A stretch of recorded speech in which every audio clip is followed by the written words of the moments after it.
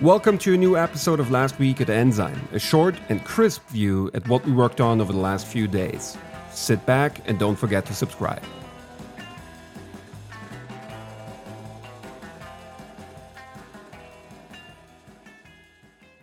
Hey, this is Leonard, and I would say we go right in. The first new thing that happened last week, monitored network import. And as promised the previous week, we finished the monitored network import functionality. So when you are creating a Wi-Fi network monitoring configuration, so a Wi-Fi network and SSID that you want to monitor, you have to tell Enzyme what the expected configuration of your SSID looks like. So what access points are advertising it, with which fingerprints, what security settings, and so on. And that's easy if you only have one or two access points, but larger environments can have hundreds of those. And this year we've been running Enzyme at some conferences, and a common piece of feedback we got from organizers who had a ton of access points was how much work it was to set up the network monitoring. So we wanted to do something about that.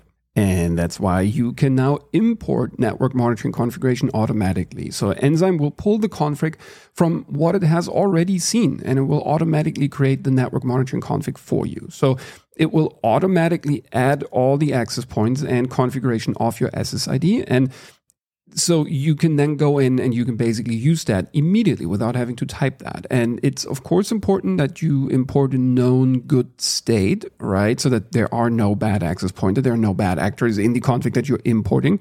And you should always cross-check the imported configuration with what you expect it to be. But this configuration is going to save you a ton of typing and a ton of copying and pasting. So we hope that will make the life for everyone much easier.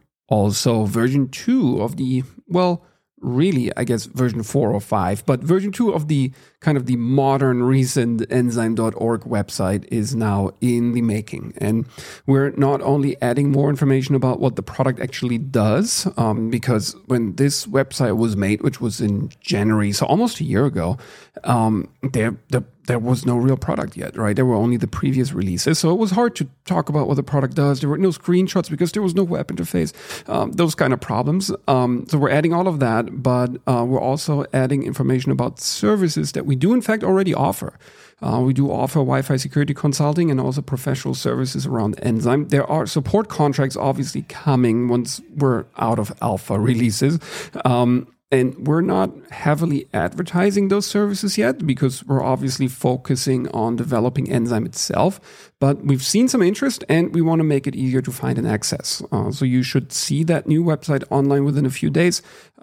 Check it out. Maybe it's something you're interested in. And we have also been working on 3D printed mounts for popular Wi-Fi adapters because those can sometimes be a mess to keep in place. Either they're just the USB dongle, so you run out of space around your USB ports of, for example, a Raspberry Pi, or they can be a mess to keep in place. You got all those wires flying around, they move around, it's not great, and we want to make that much easier. So the first prototypes appear to be working very well, and you can see them on our Mastodon and Twitter accounts already. We've printed a bunch of them, and they're all designed so that they can be produced in pretty large numbers. And then those will be available soon. We're using those already here in the office, and for some sensors, they will be kind of self-adhesive. There will be some that you can use with zip ties, and there will be also some that you can screw in.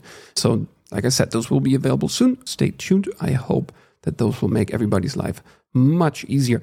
And that's it for this week. There will most likely not be an episode next week because of Christmas, but I think you will hear from me one more time before the new year. And a lot of exciting stuff happening. I hope you all have a good time, and I'll talk to you soon.